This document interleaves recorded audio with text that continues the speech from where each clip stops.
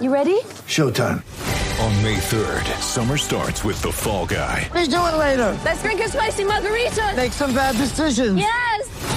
Audiences are falling in love with the most entertaining film of the year. Fall Guy. Fall Guy? Fall Guy. That's what the poster said. See Ryan Gosling and Emily Blunt in the movie critics say exists to make you happy. Trying to make it out? Nope. Because I don't either. It's not what I'm into right now. What are you into? Talking. Yeah. The Fall Guy. Only in theaters May 3rd. Rated PG-13. Get ready for the greatest roast of all time. The Roast of Tom Brady. A Netflix live event happening May 5th.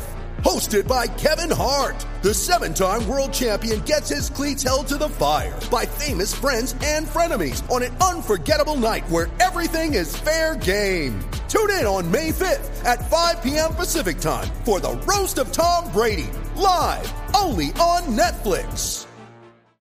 With threats to our nation waiting around every corner, adaptability is more important than ever. When conditions change without notice, quick strategic thinking is crucial. And with obstacles consistently impending, determination is essential in overcoming them. It's this willingness, decisiveness, and resilience that sets Marines apart. With our fighting spirit, we don't just fight battles, we win them. Marines are the constant our nation counts on to fight the unknown. And through adaptable problem solving, we do just that.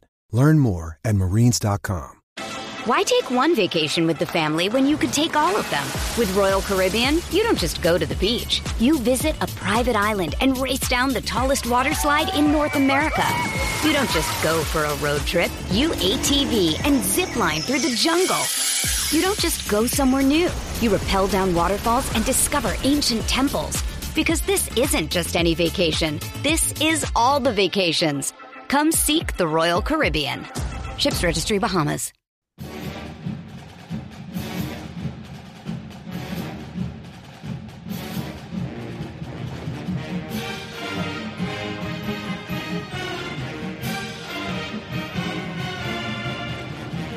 Hey there, Duke fans. DBR Bites, episode number 38 coming at you. Got a preview of the game coming up against Louisville. And we got a little other stuff. We got some other things to chat about. We'll get to that after the break. But first, we're going to do the game coming up against Louisville. I am Jason Evans. I'm guiding you along this week. Joining me, as always, my buddy, my man, Donald Wine. What's going on? Hey, if you guys didn't listen, episode 600 came out. What was it, yesterday, Jason? Yes. We gotta let the people know that if you have skipped over 600, first of all, never skip over 100. Never skip over 100 episode, because Kenny the Dog Denard is amazing. Go back and listen to the episode. And if you've listened to it once, listen to it again, because I'm sure you're going to find something you didn't laugh at before because you're too busy laughing at something else that Kenny Denard said. Donald, do you know that we have done episodes in 6 of the past 7 days? Yes, I did know that.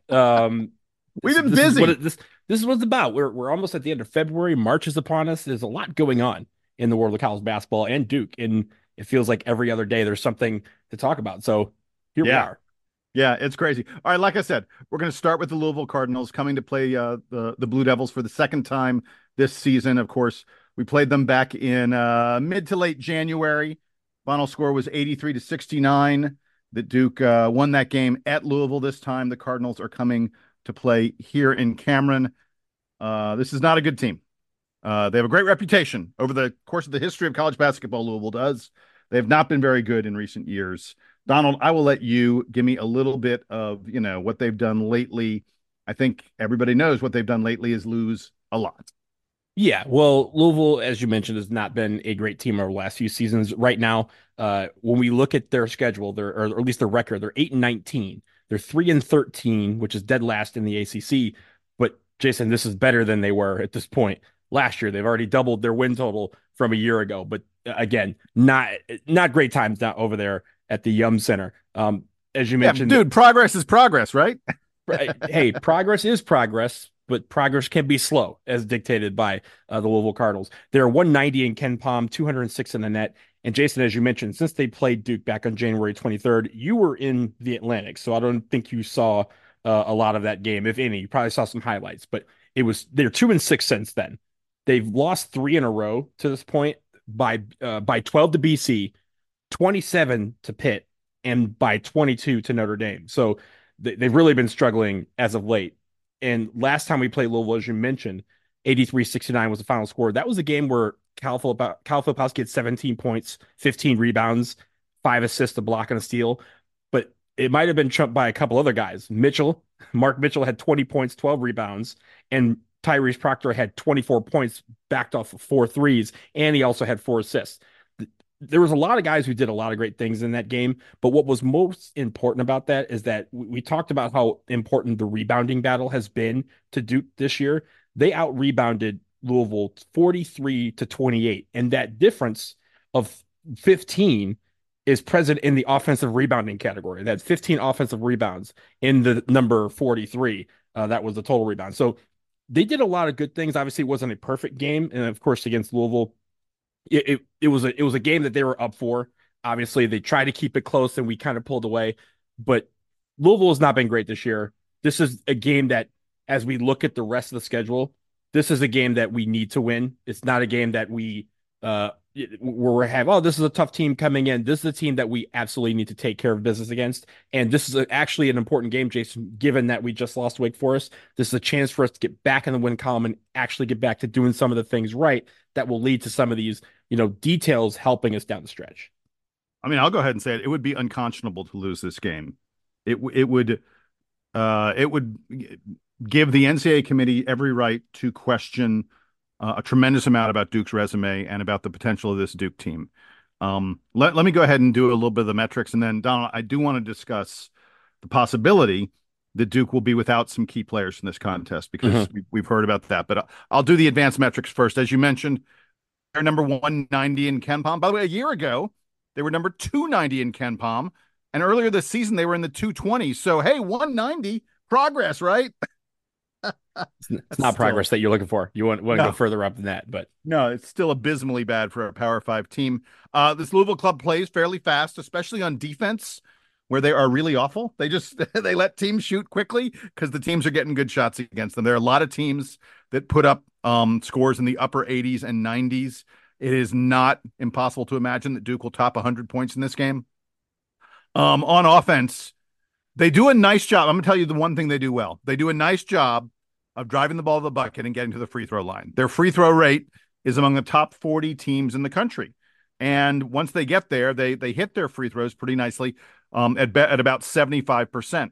The two guys to watch out for that, the guys who look like they do most of the drawing of the fouls, are Tyler Johnson and Mike James.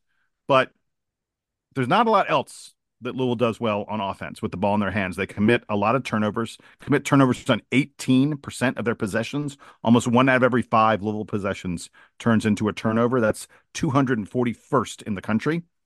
They're among the bottom 50 teams at 3-point field goal shooting. They don't even hit half of their 2-point field goals. More than 10% of the shots they attempt end up getting blocked. They're a really, really young team. Almost all these guys are freshmen and sophomores, and they just haven't really figured out what works at this level. On defense, they don't block a lot of shots. They don't get a lot of steals. They're bottom 100 in the country in both of those categories. They allow teams to hit better than 36% of their three-pointers.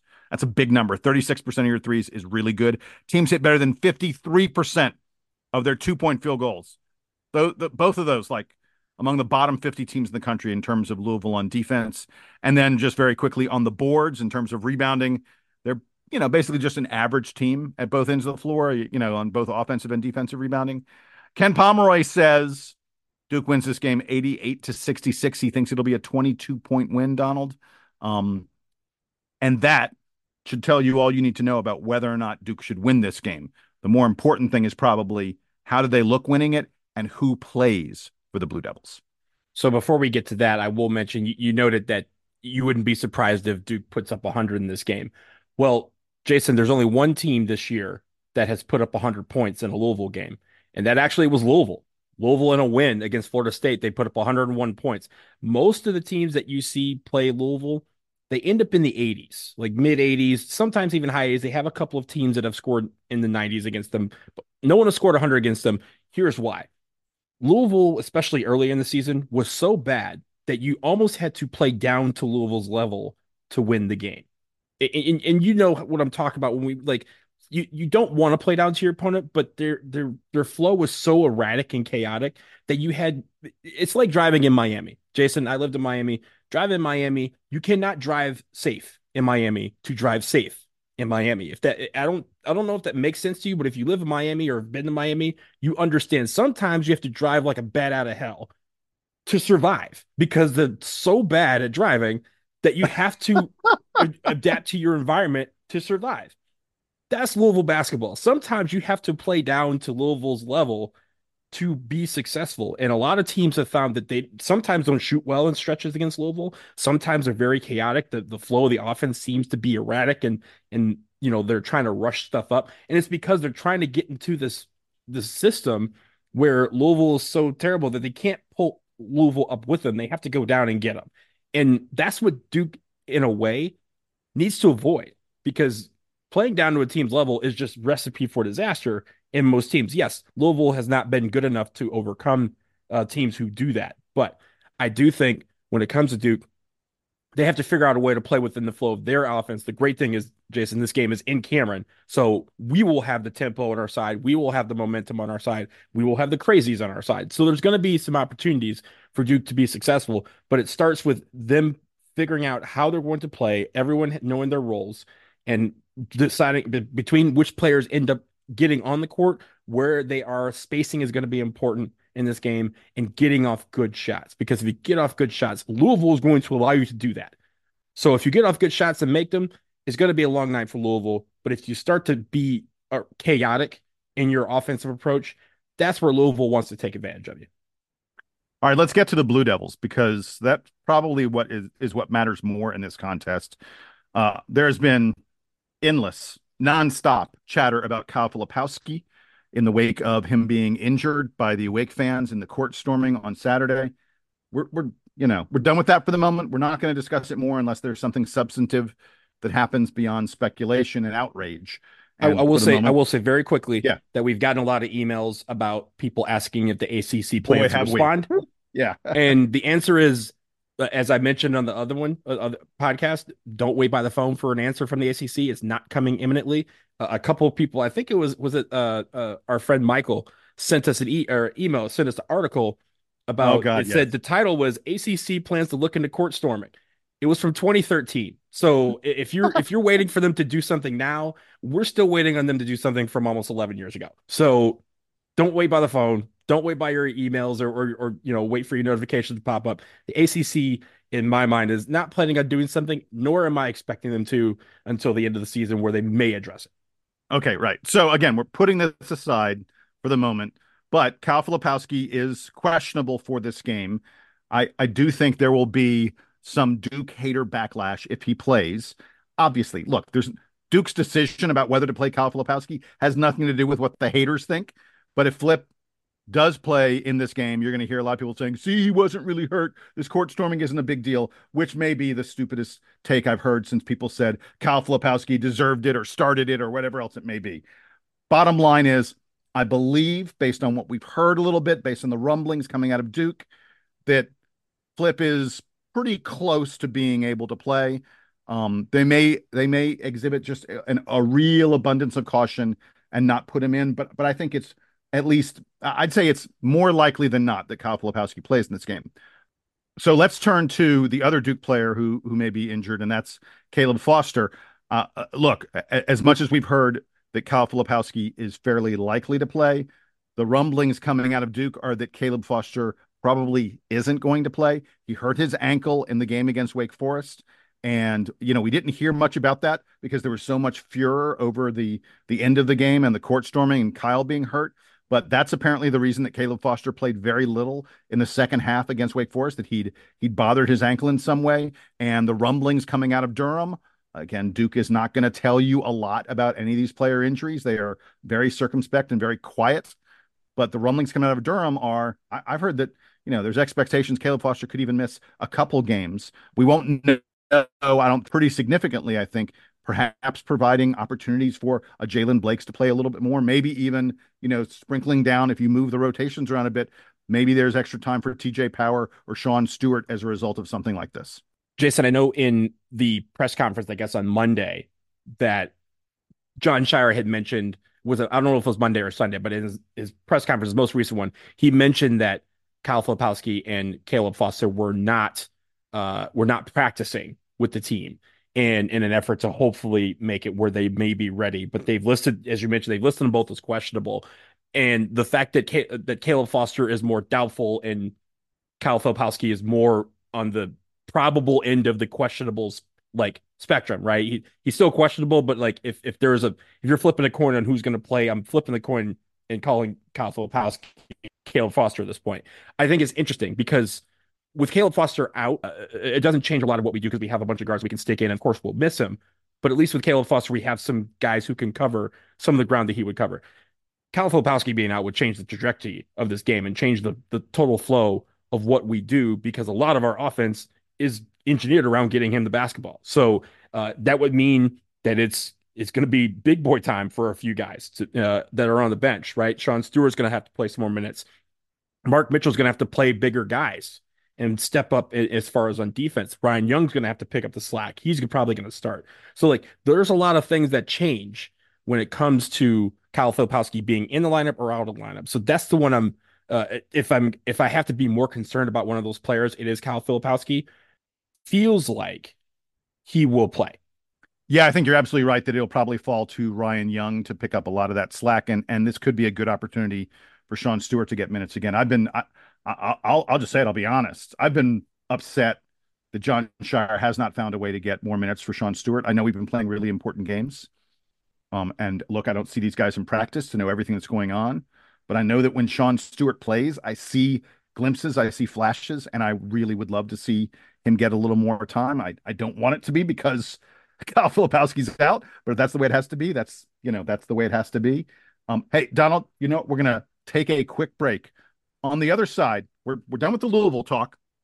We're going to get to some other stuff, including some projections about who may be back in Durham next season to play with the outstanding recruiting class headed to Duke.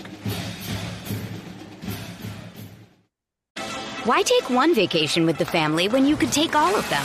With Royal Caribbean, you don't just go to the beach. You visit a private island and race down the tallest water slide in North America. You don't just go for a road trip. You ATV and zip line through the jungle. You don't just go somewhere new. You rappel down waterfalls and discover ancient temples. Because this isn't just any vacation. This is all the vacations. Come seek the Royal Caribbean. Ships Registry, Bahamas. When you need mealtime inspiration, it's worth shopping Kroger, where you'll find over 30,000 mouth-watering choices that excite your inner foodie. And no matter what tasty choice you make, you'll enjoy our everyday low prices, plus extra ways to save, like digital coupons worth over $600 each week. You can also save up to $1 off per gallon at the pump with fuel points. More savings and more inspiring flavors make shopping Kroger worth it every time. Kroger, fresh for everyone. Fuel restrictions apply. Okay, round two. Name something that's not boring. A laundry? Ooh, a book club. Computer solitaire, huh? Ah, oh, sorry, we were looking for Chumba Casino. That's right, ChumbaCasino.com has over 100 casino-style games. Join today and play for free for your chance to redeem some serious prizes. ChumbaCasino.com. No purchase necessary. Void where prohibited by law. 18 plus terms and conditions apply. See website for details. With Lucky Land Slots, you can get lucky just about anywhere. Dearly beloved, we are gathered here today to... Has anyone seen the bride and groom? Sorry, we're here. We were getting lucky in the limo and we lost track of time. No, Lucky Land Casino, with cash prizes that add up quicker than a guest registry. In that case, I pronounce you lucky. Play for free at LuckyLandSlots.com. Daily bonuses are waiting. No purchase necessary. Void where prohibited by law. 18 plus. Terms and conditions apply. See website for details.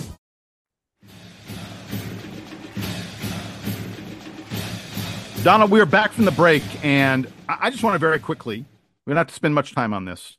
Jonathan Givony of ESPN has done his first 2025 mock draft. 2024 ain't even here yet, man. Hey, mock drafts are in operation. It's like bracketology. They're year round, and sometimes you have to think into the future. There you go. So he's done his first 2025 mock draft. I want to stress something here, which is that Yeah, there's a piece of this that is Jonathan Givony just, throwing spaghetti at the wall and seeing what sticks. But he's talking to NBA people. He's talking to scouts. He's talking to people at the college level. I'm not saying he has insider information on all the decisions that are going to be made, but he's got some hints. He's got some inkling. And I think probably he sort of knows what NBA scouts might tell some of these kids if they are wondering, oh, should I turn pro or should I return to Duke? In terms of Duke, here's what he says about the 2025 draft. The number one pick, he says, will be Cooper Flagg, freshman headed to Durham this coming fall, or actually probably this summer. He'll be on Duke's campus fairly soon. But he says Cooper Flagg will be the number one pick. No surprise there at all.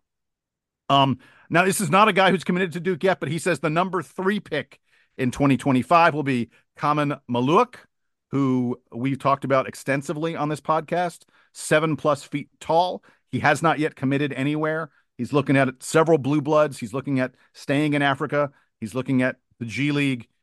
Donald, I'm hearing some rumblings. I'm hearing some rumors. The Duke's in really, really good shape on this guy. He would be a absolutely elite rim protector and a really, really interesting offensive piece. He's probably better shooting 3-pointers than he is around the basket on offense. But a really, really interesting guy and a position potentially of need for Duke in the post. So he says that Maluak would be number 3. Isaiah Evans, freshman on his way to Durham. Jonathan Givony says Isaiah Evans will be a lottery pick. He has him at number 13. Okay, now here are the interesting ones that Jonathan Givony has in the 2025 draft, because these are names of people that will be very familiar to folks who are currently fans of the Duke Blue Devils.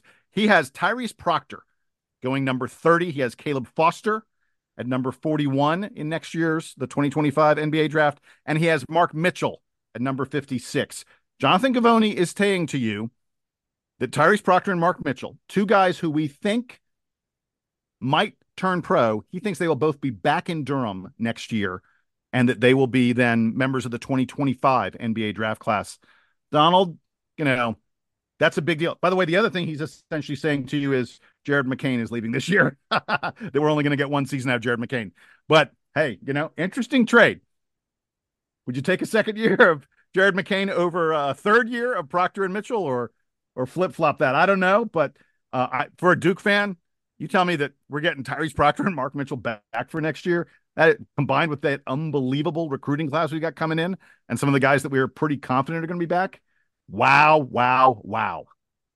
Look, I like Jonathan Givony. I think he does great work over at ESPN.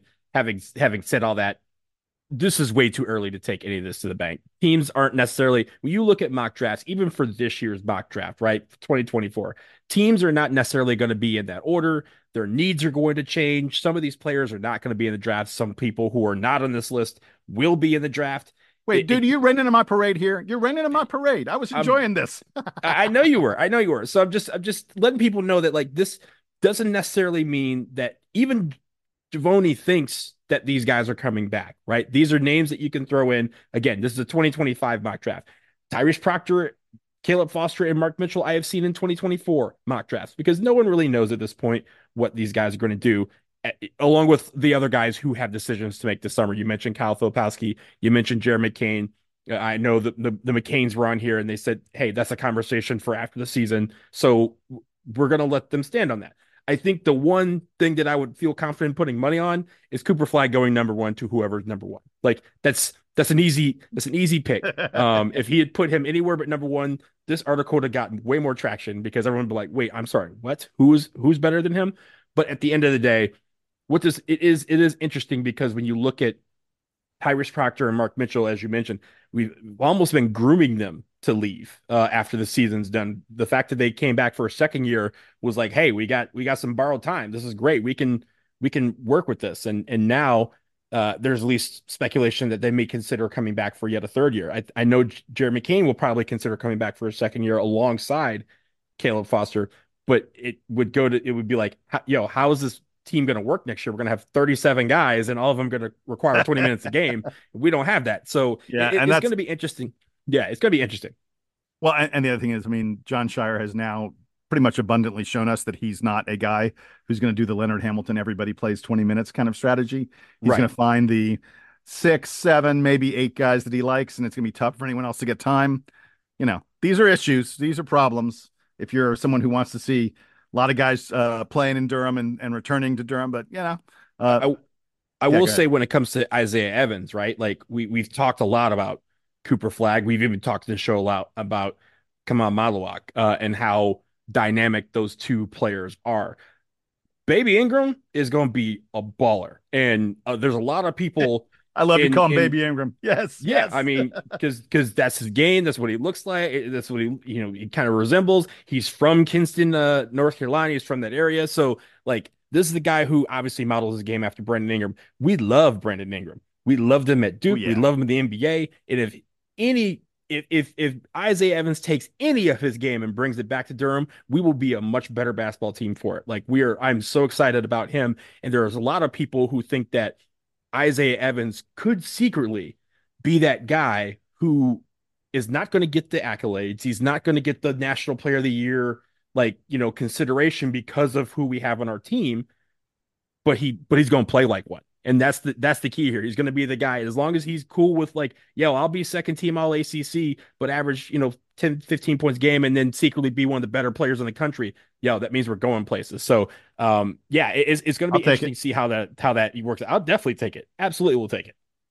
All right. Hey, last thing, just really, really quick. In this week's edition of The Polls Are Stupid, I just want everyone to be aware of a dude named Brett Bloomquist of the El Paso, Texas Times. Brett Bloomquist is one of the voters on the AP poll that everyone cites every week, that everyone's like, oh, this is the ranking of the teams, the AP poll. Brett Bloomquist submitted his ballot this week, and when he got down to the pick number 9, he put in the name of the Arizona State Sun Devils. And look, I love Bobby Hurley. Love Bobby Hurley. They are not the number 9 team in the country. This year, Arizona State is 14-14 on the season. Ken Pomeroy says they're not even in the top 100 teams in the country. But Brett Bloomquist said Arizona State, number 9. Now, it would be easy to think that he had just made a typo, misclick or something like that. Oh, he meant to put Arizona at number 9. Because there are a lot of people, Arizona's on all these ballots between 5 and 10 or so. That would make total sense if he just accidentally did Arizona State instead of Arizona. No. He has Arizona at number 7. So he has them at number 6. He intentionally picked Arizona State for number 9. Needless to say, when the ballots came out, people were like, how the heck is Arizona State getting this many points? They looked at all the ballots. They went, one guy picked them at number 9. A short time later, Mr. Bloomquist revised his ballot, his AP ballot. He removed Arizona State completely. They went from number 9 to unranked on his ballot. They disappeared. He moved everybody up one spot. He inserted Dayton in the number 25 spot. Everything. If you look at the polls today, AP put out a correction. If you look at the numbers, they're all fine. There's no Arizona State anymore. How ridiculous are the polls that one guy can go, hey, I think this team that's not even 500, it's not even in the top 100 in any of the metrics. I think they're number 9, and it just gets counted. It's just part of things. It shows you how silly the polls are, and it shows you that frankly, the AP and the voters don't do a good enough job of vetting this process. Let me vote before you let a joker like this vote. I am going to mostly disagree with you here, Jason. I don't think this dude did this on purpose. It's very clear that he didn't do this on purpose because he revised it very, very quickly after being pointed out that, you put Arizona State in Arizona. And I get it, right? This guy's from El Paso. He's a beat writer for UTEP. He went to Texas. He probably in his mind was thinking Arizona, and he probably put it down, and then he forgot that he put him at 6, and then was it Arizona State? Whatever, man, and just put it down, and it was probably some mistake. I don't think he did it on purpose. I don't think he's probably seen Arizona State play enough to even throw them on the list, on purpose. This feels like, and also if you think about it, we have this happen from time to time. It's just not really, blown up as much as this one was because he put Arizona State in the top 10, right? Usually it's Steve Spurrier voting for Duke in the first coaches poll of the preseason in football when we're 0-12 the year before. Yeah, and you know what? Everybody's 0-0 at that point. Right, but I get that. I get that's different. But my point is that some guys, there are beat writers who are like, oh, if you remember, there was a couple years ago where we were number 1 and we had every pollster voted us number 1. We were undefeated at the time, and then there was one person who was like UConn, and you're like, yo, bro, UConn's 8-6.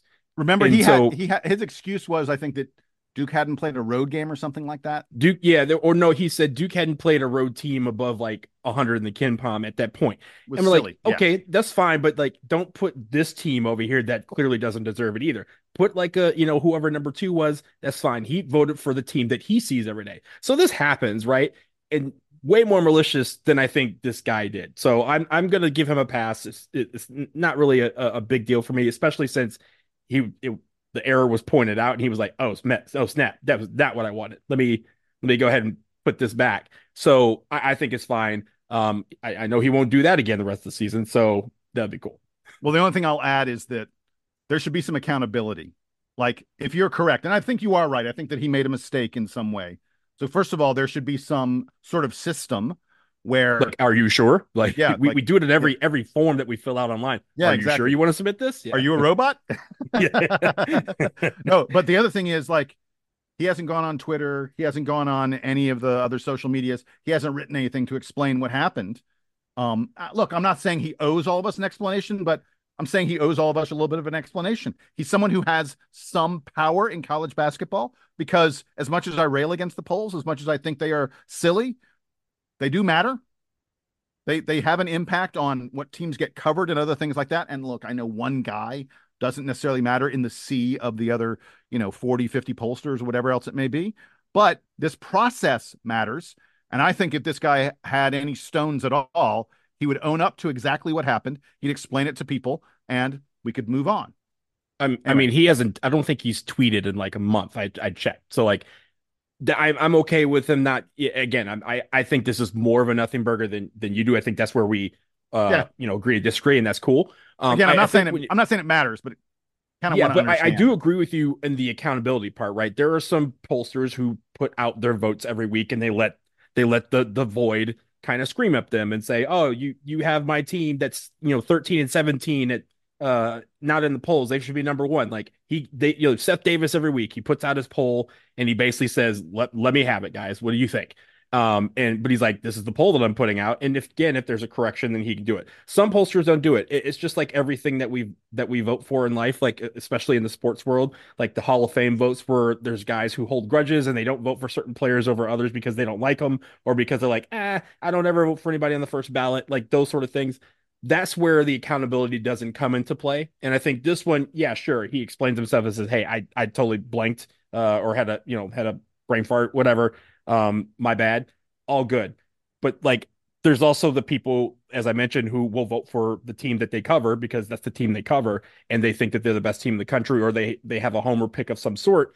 And that affects rating. That affects it too, because as you mentioned, Jason, it affects how we view these teams, right? When we say, oh, these teams are ranked, they must be good, this should be a good matchup. If a team's not supposed to be ranked, then that could be changed differently. So, and also when we look at, they had to think about Brad Brownell and the Big 12, saying that they kind of skew the net rankings by playing a bunch of non-conference teams that aren't good. But it's just like in football, right? The SEC, they rank all the SEC teams at the beginning of the season in the top 10 or 15, so that when they play each other every week, it's a big deal. So that's where I agree with you that there should be some accountability as, hey, why do you think this team is the number 6 team in the country? Why do you think this team is number 9? Why do you think this team who beat this other team is ranked below them? Like, those are the things that we need more accountability on during the season, because it helps fans understand the process. Yep. I'm with you all the way. Okay. Like I said, I don't know that this is all that important. I just thought it was sort of interesting to note. And I was like, come on, dude, at least explain to us what you're doing. All right. With Brett, be better. Be better. Yes, exactly. With that, that's this latest edition of DBR Bites. Remember, you can write to us anytime. You know the email address, dbrpodcast@gmail.com. Check out our link tree, all that other kind of stuff. We appreciate it when you all find little tiny ways to support us and help us out here. For Donald, I'm Jason. Come on, Duke. Let's take care of the Cardinals. Make it an easy night for us Wednesday night. I would enjoy that. And hey, you know what? Let's game the system a little bit. Beat the crap out of them. Let's boost our net rating. Let's boost our Ken Palm. There you go, baby. That's what I'm looking forward to. All right. Again, for Donald, I'm Jason. Duke fan, play us out. Take us home.